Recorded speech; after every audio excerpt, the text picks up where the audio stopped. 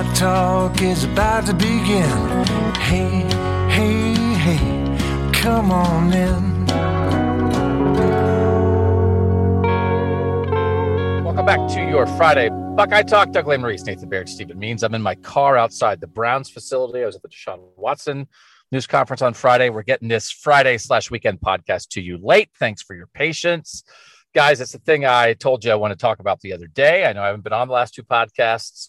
I'm excited to talk about whether Jaxon Smith-Njigba is going to have the greatest receiving season in major college football history this year. Nathan, yes or no? Or should I this is a little more detail? Would that help? I think some context would help. Okay, context is good. So I sent this out to the tech subscribers, 614, and I'm holding my microphone in my car. I don't know if I should hold it like right next to my mouth, and then it sounds like this, or further away from my mouth. So if my tone is odd, it's because I'm in a parking lot. Texter question survey. I said Jaxon Smith-Njigba averaged 123.5 receiving yards a game last season. I said, what will he average this year? And I gave him groups. And then I said, he needs to if they play a 15-game season, Big Ten title game, semifinal, national championship game, he needs to average 133.3 yards per game to get the 2,000. If they play 14 games, he needs to average 142.9 yards per game to get to 2,000. And then, by the way, the record for the all-time greatest major college receiving yard season is Trevor Inslee at Nevada in 1999, had 2,060. So when I say, Nathan, will he have the greatest receiving season ever? I'm saying, can he have 2,061 receiving yards this year? And that would be, right, that's like 135 or 136 per game in a 15-game season.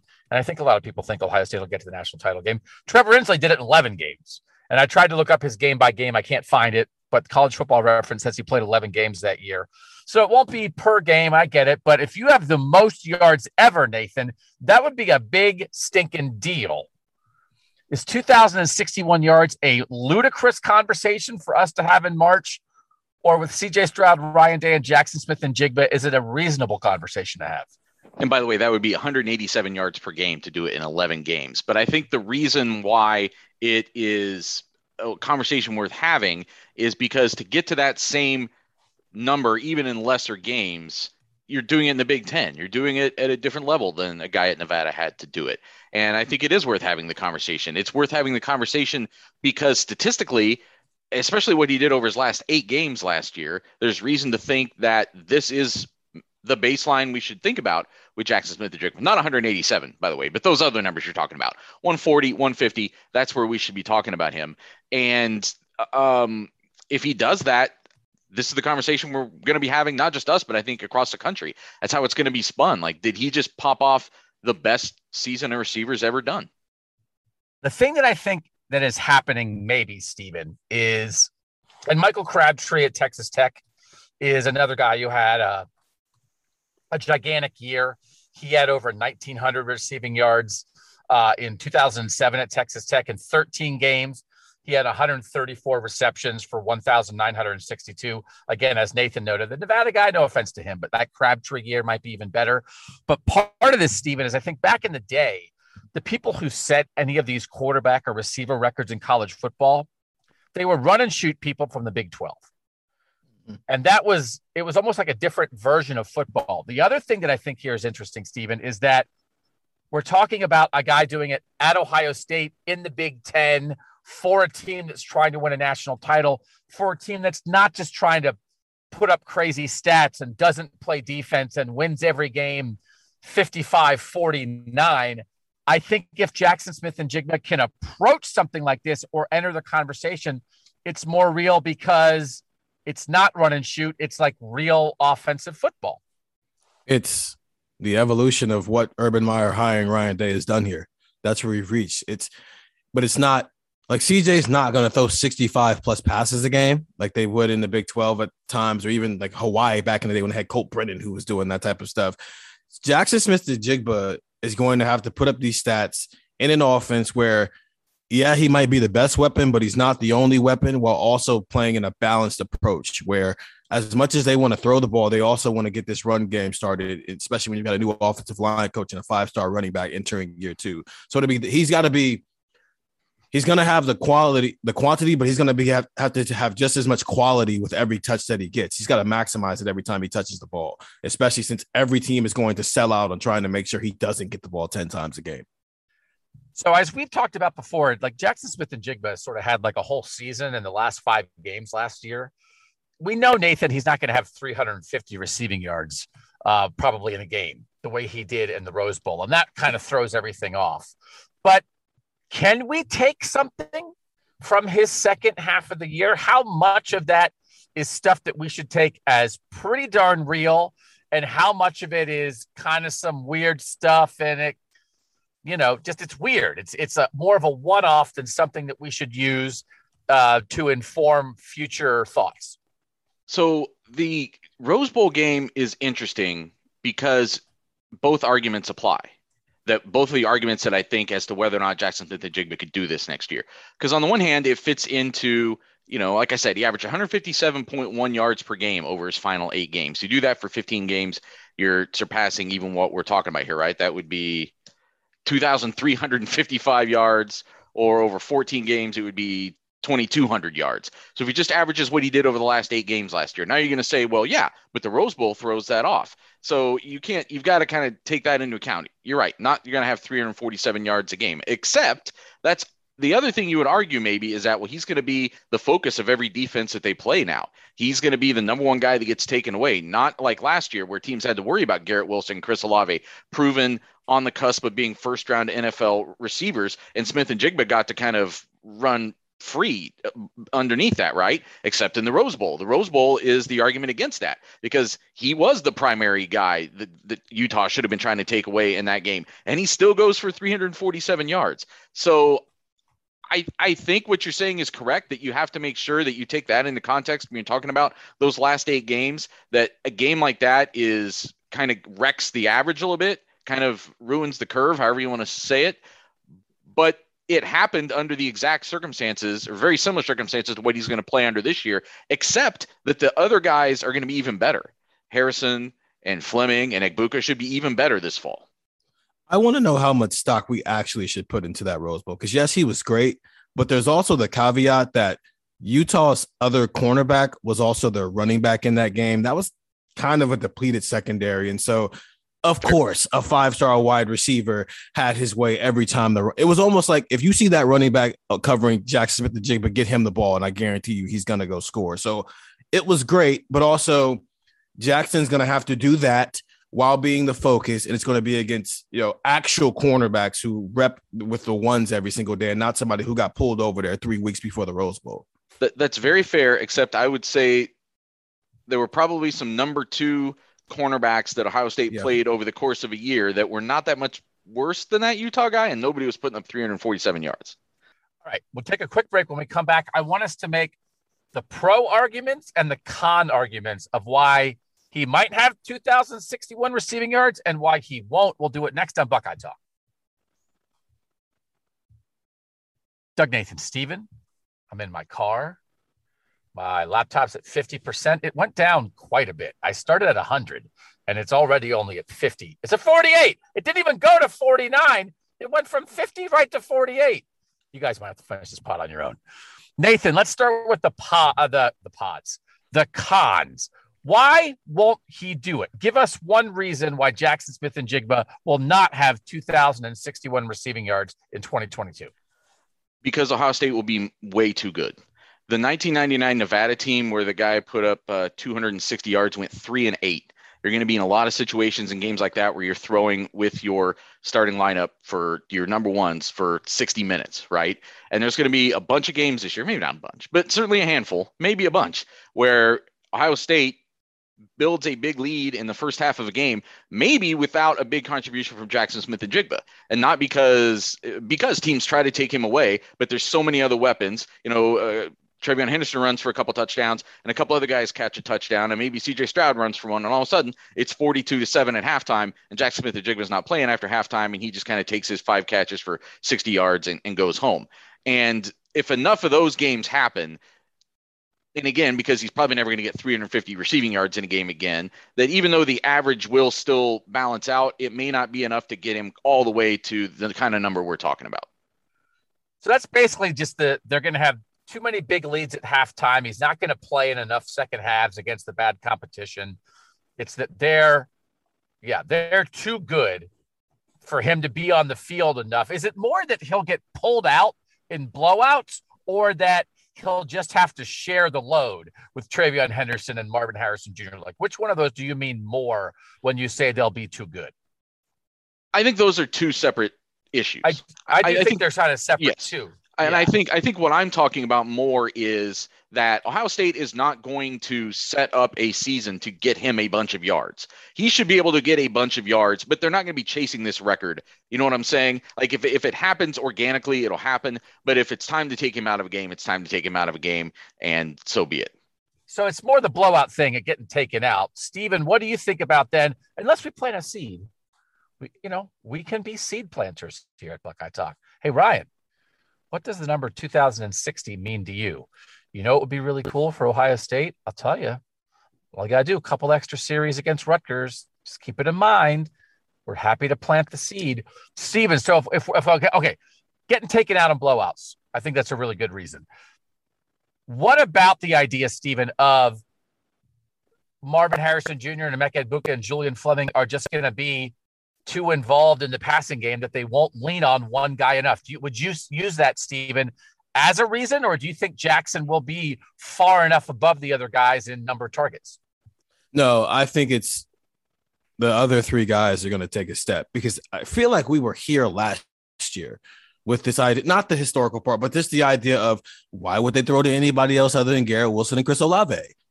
I mean, they're the best 2 wide receivers in the country. None of us were thinking about Jackson, and he ended up being what he was, but it's just none of us were thinking about that. And so it was a wise place to be at that point. It would be very smart to just think, why would CJ Stroud throw to anybody else other than Jaxon Smith-Njigba? He's already in the slot. We've talked about at length the chemistry that those two have. They were just in LA together, hanging out, watching the Super Bowl, and just hanging out in LA for like a week and a half together.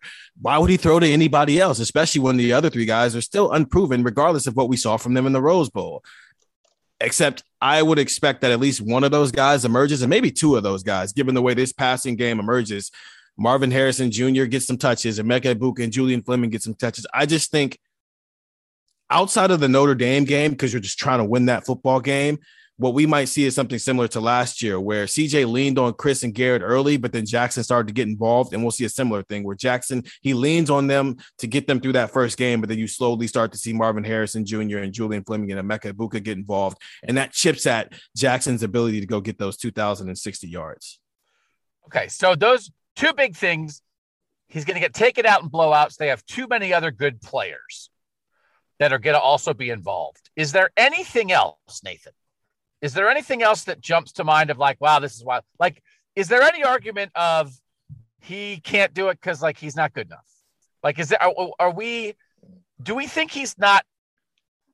If they wanted him to do it and they didn't take him out, like, do you think he could do it? Like, is there a con there? How much con there is like, it's just too hard to do and he's not Jerry Rice? Well, is this what the Jerry Rices would do? I feel like it's the best version of what we thought he might be coming out of high school, right? Was that he would be in position to someday do this, just catch a bunch of balls. And he's going to be in an offense and playing a role in that offense that would be perfectly suited for that. I mean, this is what Jaxon Smith-Njigba has been since he became a national football entity, was just a guy who catches a ton of footballs. And so I think he has the record of skills. I think it is his skill set to take a shot at a record like this. I think the other dynamic, though, to go back to something Steven was saying, it's a little bit hard to compare to last year, because last year you had 2 known entities and Smith-Njigba was coming in behind. You're picking your poison. A lot of teams are picking their poison between Olave and Wilson, let alone Smith and Jigba coming in behind. Now you've got him as like the one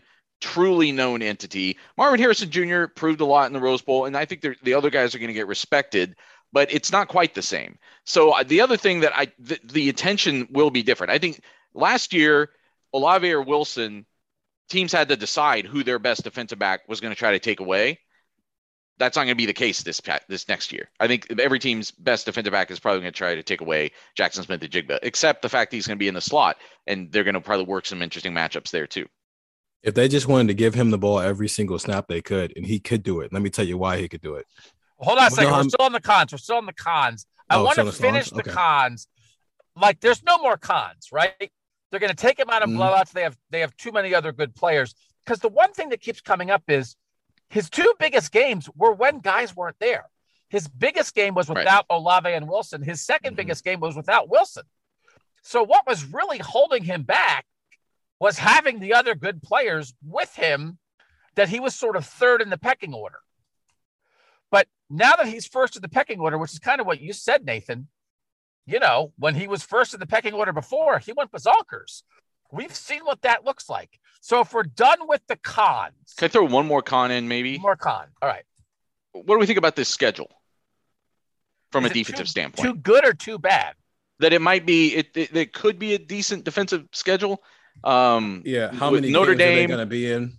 Like Notre Dame, Wisconsin, and so then it's one thing where now I'm kind of arguing like, oh well, in those games he's going to have to play all 60 minutes, so it doesn't help him. But if you're playing better defensive teams, that maybe negates that a little bit. I don't know. I think it's more about what do we think of Ohio State's defense in terms of, is Ohio State still going to have to be throwing the ball midway through the third quarter? Because that's the thing with the Utah game was, I mean, they were losing, so they had to keep throwing the ball, and they couldn't run the ball. That even with the Oregon game and the Michigan game, they had to keep throwing it because they couldn't run it. So that's part of it. Is Ohio State's defense better? But then also, can they run the ball? Because if both of those answers are no, then that ups the chances Jackson Smith-Njigba has 150 every single game because you got to keep throwing it. Jim Knowles might be a con. The arrival of Jim Knowles to fix the defense might hurt this pursuit. Yeah, and just the natural progression of the defense. I just want to, I guess the point I was making that it's a con that they drew Wisconsin and Iowa this year from the West as opposed to Illinois and Purdue. Unless it's a pro, because Illinois and Wisconsin can hang with them. But I don't know that even if those teams are good defensively, I don't know that they can stop Jackson Smith-Njigba. So I'm not disagreeing. I'm saying it's just how you view the lens of it. Do you want to play better teams, or do you want to play worse teams? So they're playing better teams with better defenses. But what does that mean? I think both of those teams, though, just traditionally are more likely to have one defensive back who you could put on Jackson Smith-Njigba. And they also might run the ball and try to control the clock and keep the Ohio State offense off the field. So, all right, let's talk about pros. Steven, what is your first pro? Why Jackson Smith-Njigba could have 2,061 receiving yards this year? Because he's CJ Stroud's favorite target. This, I swear to God, ever since you started talking about that is my number one thing. The quarterback loves him. Yeah. He said it himself. I try to be the quarterback's best friend. And he's got two games on his resume already where he proved that he can be the quarterback's best friend. But I'll take that a step further. It's, yes, the CJ Stroud thing, but he's done this before.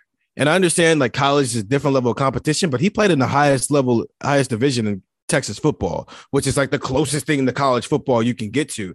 These are his numbers from his senior year of high school. And it's why he ended up being a 5-star when he actually committed as like a kid in the 200s. He had 108 catches. He had 2,161 yards. So we're asking him to get 100 fewer. That's what and here's the deal. He ended his high school career at Rockwall, Texas, second all-time in receiving yards with 5,403 yards. Jordan Shipley is the only guy ahead of him, and he had 5,424 yards. So it's why when they first had the signing day and they brought in Brian Hartline to talk about all these receivers, Brian Hartline was saying, yeah, Jackson's going to have to get used to, like, he's not going to get the ball 10 times a game here like he did in high school. Well, Brian Hartline, you were wrong. He's going to do that multiple times. But it's like that was the thing with Jackson is unlike the other three, he was going to have to get used to not getting 15 targets a night, because if you give him 15 targets, this is what he can do. Come to find out, he's going to get 15 targets, and he's going to do the exact same thing he did his last 2 years of high school. So that's actually two things. So CJ Stroud loves him, and he has a history of being a high volume, high production receiver. I think are two separate, very big pros. I'll throw in another pro. He's staying in the slot for the most part. We know they're going to move him around, but the slot in this offense is designed to be a high volume position. And as that slot receiver, he is going to have more moments where he catches 8-yard routes and runs 60 yards after the fact. That he is a yards after the catch slot receiver contributes to how can you get big yards quickly, because he doesn't have to hit a 60-yard bomb where the ball flies 50 yards in the air. He could have a 60-yard reception, Nathan, where the ball went 10 yards in the air. He's very capable of that, and that is a nice way to turn what would have been a 110-yard receiving day into a 170 receiving yard day, because that little throw on 2nd and 6, you caught, turned, made a guy miss, and then took off and turned it into a 73-yard touchdown that nobody was expecting. That would be my third pro. Do you agree with that, Nathan? Yes, and I think almost more to the point, and it's a different thing than same that you're saying, but a game that's supposed to have only been like 4 catches for 60 yards becomes 4 for 120 yards, because on the last one the guy blew a tackle and off to the races. So the games that he was supposed to get held down, maybe that blowout, the last possession they had before halftime, he can take off. And similarly, just because he's so used to piling up catches, and because they'll use him, horizontally and stuff, maybe his games where he doesn't have a blowout could still be, or breakaway, I should say, could still be like 12 catches for 90 yards or something like that. You're still progressing along those lines. Even if you're not getting all the way to that number, you're still keeping the baseline pretty high. So that's another one. Nathan, do you have another one? Is there something else, like a different kind of topic? I think we have 3 big ones so far. The quarterback loves him. He has a history of being this kind of receiver, and he's in a position in the slot and the offense that lends itself to this. What else? Marvin Harrison Jr. and Emeka Egbuka and Julian Fleming could all be really, really, really good too. And it could force the hands of defenses to not focus on JSN the way they want to. So all this stuff is just how which side of it you look at it. I think it's quite possible that they are the exact amount right of good. Mm-hmm. That they are good enough to take some pressure off him, but not so good to demand equal targets. That they help prevent some triple coverage, but it's also like, well, but I'm still going to feed Jackson because he's the best guy, right? I could see them threading the needle on that in a way that facilitates this, Nathan. I think that really, because what we were saying before is Chris Olave and Garrett Wilson were good. They're almost too good because he wasn't going nuts early on. So they're not going to be Chris Olave and Garrett Wilson, but they're not going to be nothings either. They're going to be really productive guys you have to account for. Also, you guys can maybe judge whether this should be just an extension of Steven's point, his first pro, or if it's a separate one. Because if we were sitting here saying, why could he do this? Well, because he's Chris Chuganov's favorite receiver.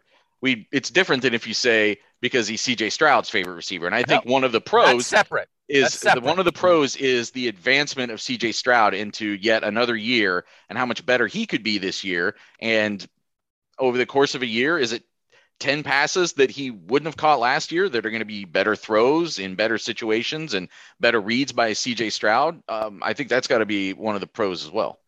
Yeah. He has an awesome quarterback. Yeah. And it's almost like it would almost be to CJ's detriment if he got the ball to was Jackson Smith-Njigba, because what they're going to do the Justin Fields thing where it's like you're a one-read quarterback. It's all Jackson made you look good. But if he's spreading the ball around to all 4 of these guys, and they can't really use that to a disadvantage for CJ. And as a guy who his best asset is his mind and his ability to see the field, what better way to do that than have 4 guys who are impact players instead of just one? But the other thing, I mean, if he spreads it around too much, then it hurts Jackson.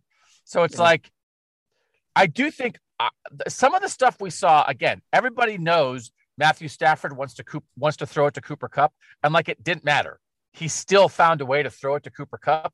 because Matthew Stafford and Cooper Kupp would just like make up plays themselves and do stuff, I think CJ Stroud and Jackson Smith-Njigba could do that. I think these are two third-year guys with really high football IQs and a great relationship. And I think they're, Stephen, as you said, this is going back to it. It's like their football IQs they're simpatico. They think the same way, right? So I think the fact that the receivers are good, but not too good, the fact that CJ is an excellent quarterback, that he has a relationship with Jackson, I think is huge. And then I also think Ryan Day factors into this, because as much as Ryan Day says they want to run the ball, they do want to run the ball, and they want to have a power run game with the pass game. Come on, man. He's a quarterback. He wants to throw it, right? I mean, like, in the end, he's not Mike Leach, Nathan, but like Ryan Day likes to design. He's got two dudes that he really is going to have some next level opportunities with this passing game. And that's not such a bad thing for JSN either. Well, I believe that Ryan Day wants to establish the run, and it's not because he loves 3 yards in a cloud of dust. He wants to establish the run so he can let it go with his quarterback. That he wants to make defenses soft and pull them in so that he can throw over the top of them with these great quarterbacks he keeps bringing in. Does anybody question that's his motivation for saying that he wants to be able to run the ball well? So you can throw Trevion Henderson in here potentially as both either a pro or a con as to why Jackson Smith-Njigba might be able to do this year, because he'll take away some yards, but he's also going to make some safeties pull in a couple times, and Jackson Smith-Njigba is just running by him. Does it feel like Ryan Day can really let his hair loose with CJ Stroud and Jackson Smith-Njigba in a way that he's really never gotten a chance to do with any of the other quarterbacks? Whether it's because Dwayne was already pretty much what he was by the time he was a starter, and then like when he wanted to do it with Justin, COVID kind of got in the way, so you had to keep things simple and just throw the ball to Garrett and Chris. It feels like we haven't really seen creative Ryan Day and Brian Hartline and Kevin Wilson, what that looks like in a passing game. And because we're getting a second-year quarterback, a second-year wide receiver, both of which have already proven that they might be the best player in the country at their position, we might get that this year. I mean, he said that, right? I mean, though he did have Justin as a second-year starter, Justin only got here in January and then ended up starting that first year right away. It's not the same the way that he has been able to develop CJ Stroud from the get-go. And I think he absolutely is looking forward to that. And the results, Stephen, as you said, might be things we haven't really seen before. And again, that CJ is so smart. I think there's a lot of opportunity here. Let's take a break. We'll come back what the texters said about this. Is he going to do it? Next on Buckeye Talk. Doug, Nathan, and Steven, I've been wanting to talk about this for 3 days. I'm at 11%. 9! Why does it jump 2 every time I'm down to 9%? You guys are going to have to finish. Go on without me. Leave me behind. Finish the podcast. Seriously, my computer is really, I still have to change to my new computer. They sent me a new computer and it's still in the box. So I think my battery is not very good. I want to get in the text results of this poll, and then you guys can finish up if you need to. Jackson Smith-Njigba averaged 123.5 receiving yards per game last season, which ranks second in the country. How many yards per game do you think he'll average this season? The choices were under 100, 100 to 120, 121 to 140, or 141 or more. I will tell you that 121 to 141, that's pretty good. That's pretty optimistic. That was more than 50% of the voters said 121 to 140. And then another 10% said 141 or more. So combined, that 61% thinks he'll average 121 yards per game or more, which gets him in range of this stuff. 35% said 100 to 120.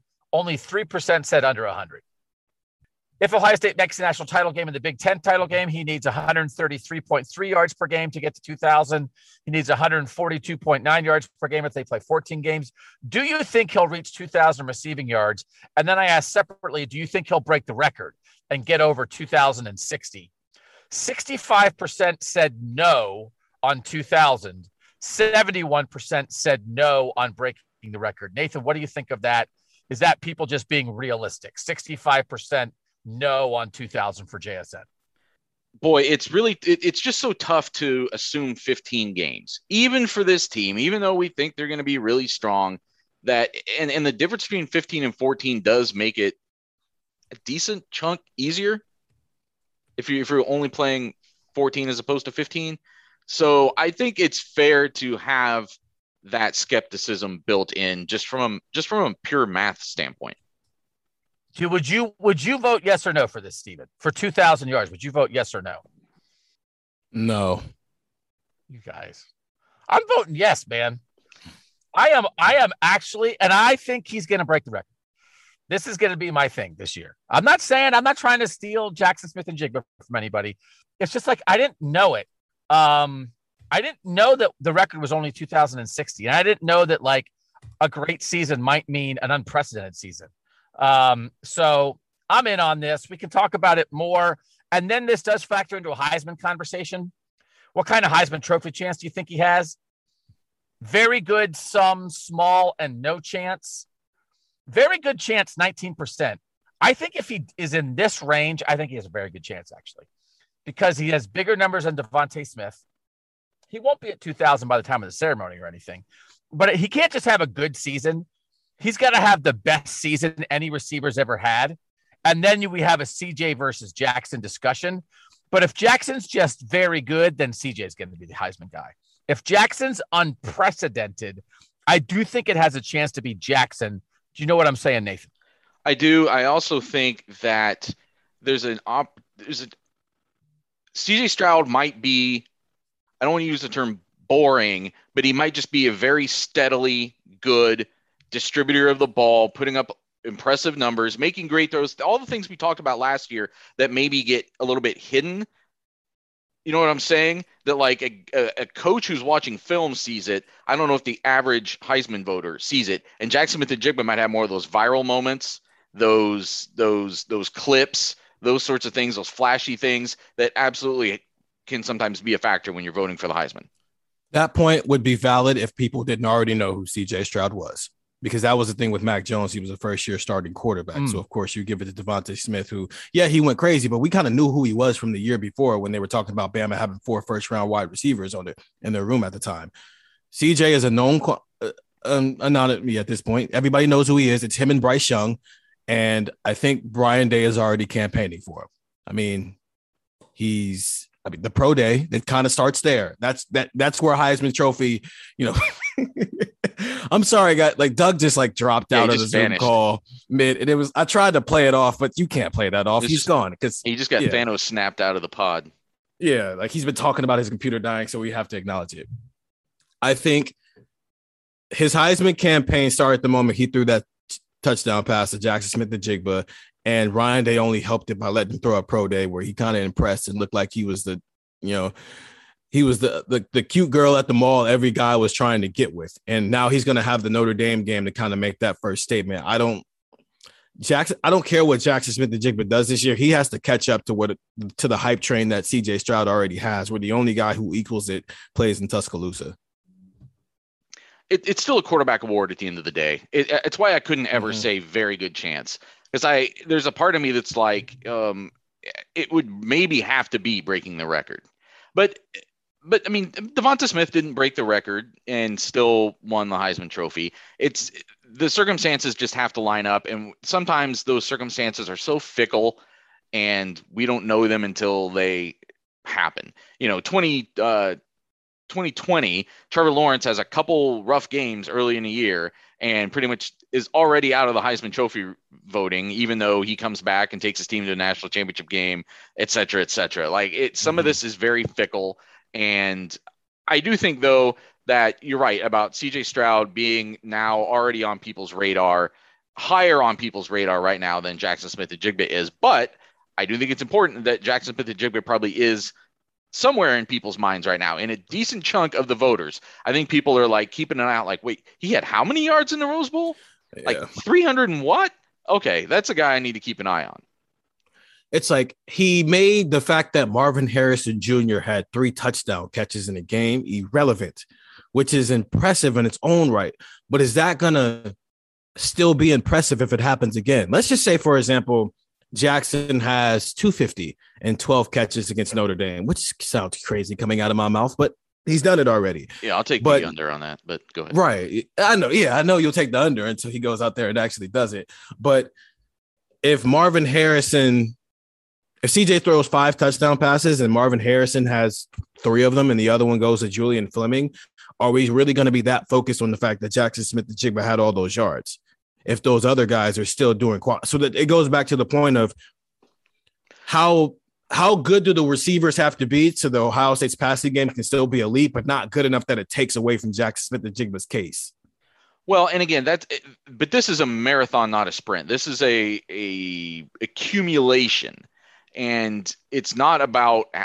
Yes, he's going to have some flare-ups over the course of the year, and he's also going to have a game here or there. I mean, Chris Olave last year had a 2-game stretch where he had no catches and then like 1 catch or 2 catches. Like it would right, like those back-to-back games. This is a guy who's going to be a first-round NFL draft pick, and yes, he was in a 3-receiver offense plus all the weapons that they have. So it shouldn't be really that much of a shock that even someone as good as Chris Olave had a little stretch where he wasn't getting targeted that much. But it's a reminder that at some point this year, Jackson Smith-Njigba is going to have a game where he gets 30 or 40 yards. And it's not going to be a catastrophe. And it's not going to be because somebody did something wrong. It might be because the other team did something really great to try to take him away at the cost of something else, possibly. I'm blanking on the full non-conference schedule right now, but whenever they play at Maryland this coming year, and maybe Maryland has one really good DB, and he's hey, my whole season is making sure that Jackson Smith-Njigba doesn't get 180 yards today, and Jackson Smith-Njigba settles for 70 yards that day. But Ohio State's up 35-0 or 35-10 at halftime, and he's not a factor in the second half. Like those things are going to happen. I think it's more about just whether you think that the abundance of targets are going to average out over the course of a year. Like you're going to have to be talking about, as Doug said, 141. So if he gets 141 yards a game over 14 games, that's shy of, it's still 1,974 yards. Just think about that a little bit. Like averaging 141 yards a game still doesn't get you to this record. Unless, now, you would if you got to the championship game. But that's only for 14 games. So his case is going to be about the numbers. Which is, he's a wide receiver who's just all about the numbers. So I get that.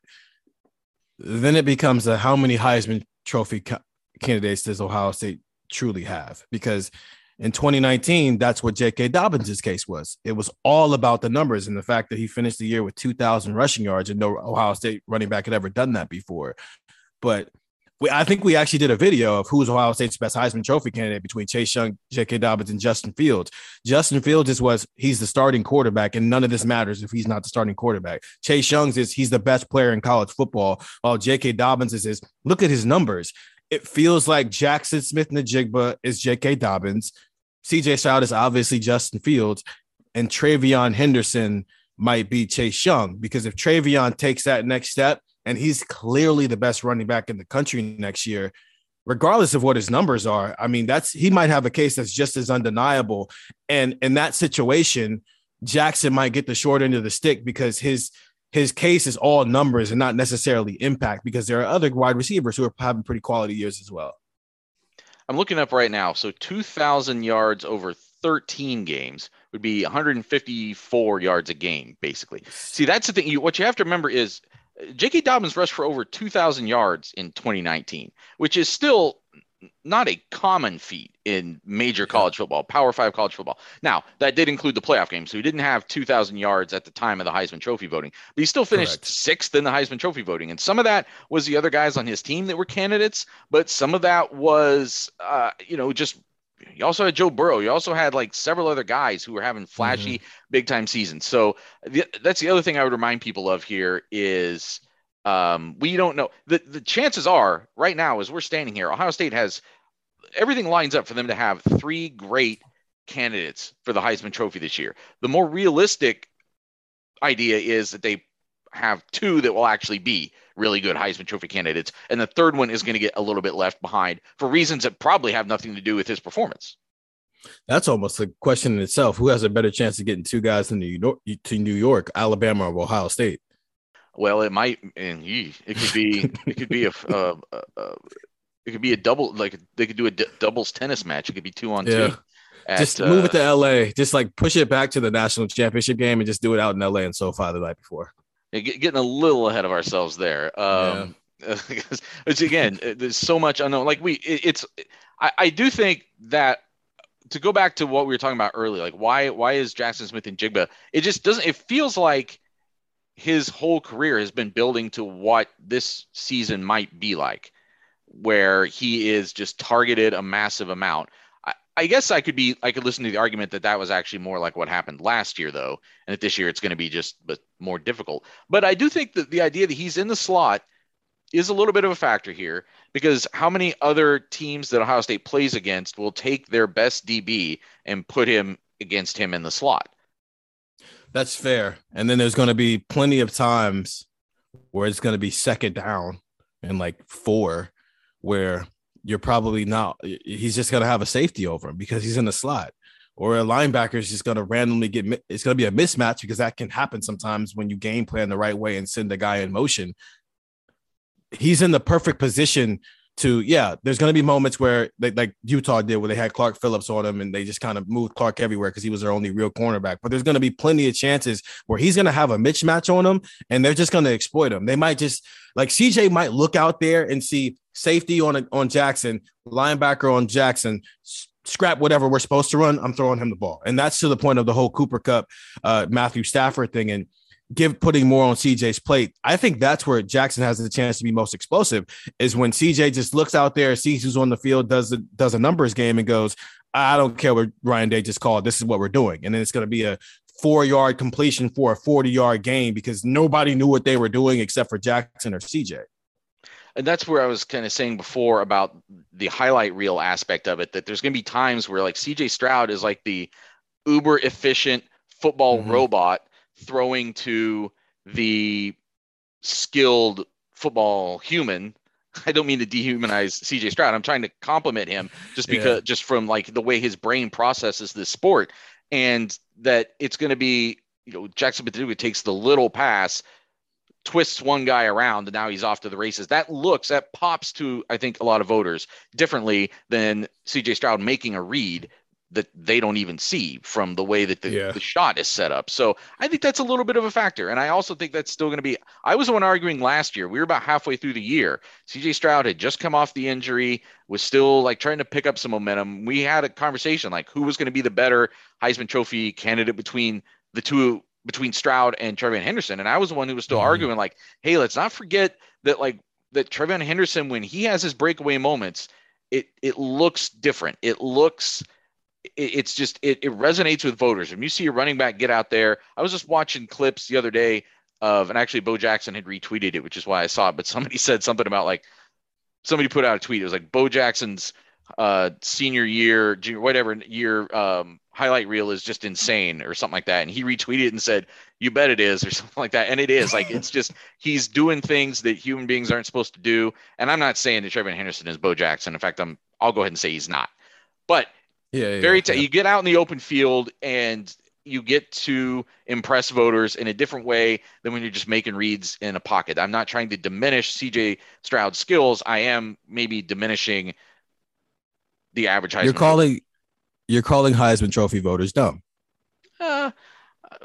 It's okay. It's not dumb because there's a value to it. There's also, if you're trying to say who was the best football player I saw, then what your eyes told you, it can be deceiving, but I think that is a factor. Like that's definitely, if you ask me who are the best football players I've seen in the Big Ten, like Saquon Barkley's name would be very high on that list. Like, and there's probably been a bunch of running backs since the time I started paying attention professionally to college football who are like J.K. Dobbins probably had more yards than Saquon Barkley in his best year. I don't know, but like Saquon Barkley just did things.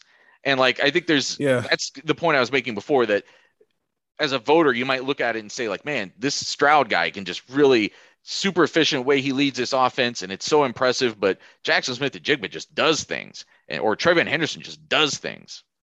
There is an element to CJ's game that football heads are going to fall in love with, but like, it's probably not going to make SportsCenter's top 10. It's almost like you appreciate it after the fact when you go and rewatch games, and then you get a chance to ask him about, hey man, what were you thinking there? Hey, what was happening there? And then you throw up a clip on Twitter of like, man, this was actually a really special throw. But in the moment, it's like, oh my God, look at what Jackson did. Oh, look at what Garrett did. But it's like, no, this is actually CJ. doing this. And I think the Michigan State game was a prime example of that. It's like Jackson, Garrett, and Chris are like the explosive dudes. But when you actually sit down and rewatch that game, it's like, no, CJ's moving safeties left to right. He's making checks at the line and really seeing the field in a different way. But how many people, especially voters, when you're just trying to figure out a list at the end of the year, are going to sit down and actually appreciate that versus Jackson Smith-Njigba just called a 2-yard bubble screen and stiff arm somebody and then juke somebody else off, and now he's off to the races. And I also want to make sure, I don't know that I'm quite saying that, because I think there are plenty of people out there listening to this podcast who can evaluate college football that way. They evaluate it as well or better than we do, certainly on any given day. But I think it's more about the viral nature of it. Like a read doesn't go viral, but like a breakaway play or a breakaway run, or you're shrugging off 3 tackles and you run, or Jackson Smith-Njigba running or doing the toe tap, like those things go viral. Like the looking off a safety doesn't quite go viral, even though people sometimes tweet those things out like, hey, look at how smart this was. It's not quite, I don't think it just gets out there quite the same way. And that's more what I'm saying, that like the moments, the like impressive moments sometimes just get pushed. Again, no fault of anybody's. They just get pushed out there in a different way. Anything else you want to delve into on this topic? Doug, it's too bad he didn't get here to finish off this conversation. He wanted us to make sure that we gave Corey Dennis full credit for how good Jackson Smith-Njigba is going to be this year. He wanted to finally, it's an overdue apology to Bill Davis. Doug was just way too hard on him over the years. I think he actually was leaving. He was going to pick up a square cut pizza on the way home. He's come 180 degrees on that. Anything else we need to? He didn't say anything about Parker Fleming yet, so he's obviously not there yet. But I don't think either of us are there either. So that doesn't. Yeah, I mean, although if Jackson Smith-Njigba gets some, that's actually if we're talking about the Heisman, that's another chance to have some of those viral moments. So maybe that's what Doug is saying. That like if he doesn't win the Heisman Trophy this year, it's Parker Fleming's fault. Honestly, that's his motivation for winning the Heisman, is so that Doug has to go on an apology tour for all the assistant coaches who probably shouldn't be here. Let's just do the Doug apology tour right now. Let's just apologize. I mean, he's not here. We're his proxy. Here. We'll just, what did he text me? He texted me. List. Yeah. Bill Davis is awesome. Square cut pizza, Corey Dennis. Basically everything Doug has ever railed against. Robots. He loves robots. Yeah. Oh, robots. He had a robot in the back seat. You guys couldn't see it. But a robot there in the back seat. He actually has a autonomous car. It drives itself. So he's gone full robot. Doug might be like the person who like would maybe most need a driverless car, but would be the last person to trust one. Doug tried to kill me once. Yeah, we know. He tried to. Yeah. Okay, cool. As long as people know that. Wouldn't it have been worth it to get a last meal at Culver's though? Like if you had to die in a fiery crash on an Indiana highway, the fact that you got Culver's, that takes some of the sting off, right? I think if I die in a fiery crash on an Indiana highway, my life has gone completely downhill, because that's like the last highway I would want to die on. Indiana? And that's all due respect to Indiana. But no, I've spent a lot of time in Indiana over the last couple of years here. That's what I'm saying. Like, I'm kind of sick of that place. It's like the crossroads of the Big Ten, and we drive through it all the time. I would say that your chances of dying in a fiery crash on an Indiana highway are second only to Ohio. There's a Fairfield in downtown Indianapolis. I think I should just like write my name on one of the hotel rooms, because they've gotten real accustomed to me. I grew up right on the Indiana border, and it was hilarious to me, even when I was a kid before I could actually drive, that people on my side of the border, the Illinois side of the border, would always be like, oh, those crazy Indiana drivers. I'm like, they grew up 5 minutes away from here. Like, what are you talking about? Like, they're not. You're the same person. You drive the same pickup truck. You have the same job. You go to the same gas stations and Kmart. Like, you're the same person. Like, how much worse of a driver do you really think that they are? There's nothing like an imaginary line that separates us when we're all the same people. Does Ohio have a thing like that? Is there do Ohio people think that Michigan or Kentucky or West Virginia or Pennsylvania drivers are crazy? I mean, yes, but we also don't associate Cincinnati with being from Ohio a lot of the times. We try to push them into Kentucky. Our lines are a little more. It's like there is very much a Columbus versus Cincinnati versus Cleveland thing that has grown over the years here. I think I've had some friends that have lived in Cincinnati who think that there are people in Cincinnati who associate more with Kentucky than Ohio. You've got Covington right there across the river, though. It's all kind of blends together a little bit. We're straying from the point. That's probably a good place to shut it down. But Jackson Smith-Njigba is poised for a huge season, and like I said, we tried to kind of lay out the math of what that's going to have to look like. But I don't think I would bet on it happening. But unlike last season, when I was surprised at the numbers of what they turned out to be, it's not going to shock me if he gets to 2,000 receiving yards this year. I think it's very much on if J.K. Dobbins could do it as a running back, why can't Jackson Smith-Njigba do it as a receiver? Because J.K. was the only running back getting the ball, and I'm not 100% sure. It's almost like what's more likely, Jackson gets 2,000 yards or one of those other three gets 1,000 yards. And I think the safer bet is saying one of those other three gets 1,000 yards. Well, Dobbins was always getting the ball more. He was also getting it a few yards behind the line of scrimmage every time he touched it, as opposed to Jackson Smith-Njigba, who's going to be getting it behind the line of scrimmage most of the time, or at the line of scrimmage on those bubble screens and stuff. I don't know. I think that's probably not a completely fair comp, but just something to keep in mind that this offense in recent vintage has had huge statistical seasons from its skill players. And man, I'm starting to maybe talk myself into it. Maybe Doug's already fully out there and the math does sort of start to add up a little bit. We'll see how it actually plays out this fall. For Stephen Means and for the dearly departed Doug Lesmerises, I'm Nathan Baird, and that was Buckeye Talk.